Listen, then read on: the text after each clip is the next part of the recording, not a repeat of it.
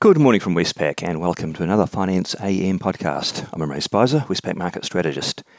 In the financial markets overnight, the risk-averse mood continued, and that was during the US holiday-thinned markets overnight.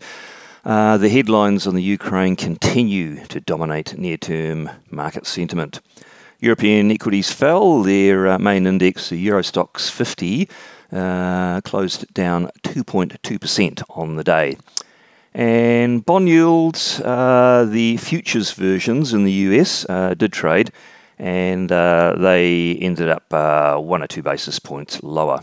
And currencies, they're a mixed bag, some slightly lower, but some not too phased at all. So currency is relatively resilient to those Ukraine headlines of late. In the currency markets, the US dollar index is unchanged on the day.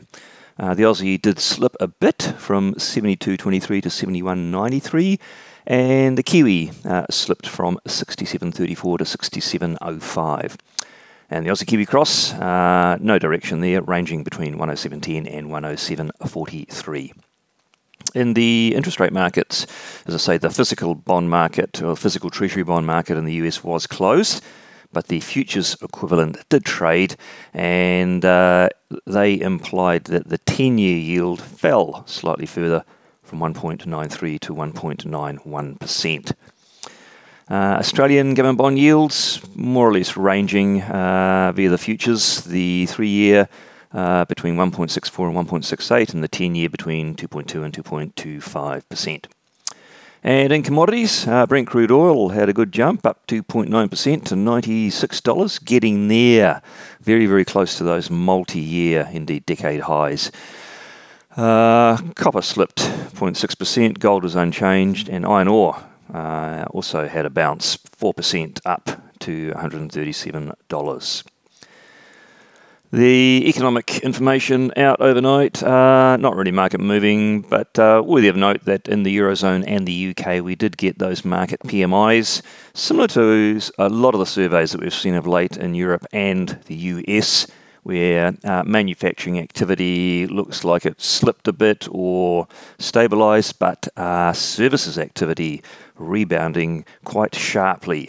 The main factor driving that is the relaxation of COVID-related restrictions in those jurisdictions. Now on the day, what's out for markets to watch that could move things? Not a lot, I'd have to say. All the data in the global calendar is pretty much second and third tier.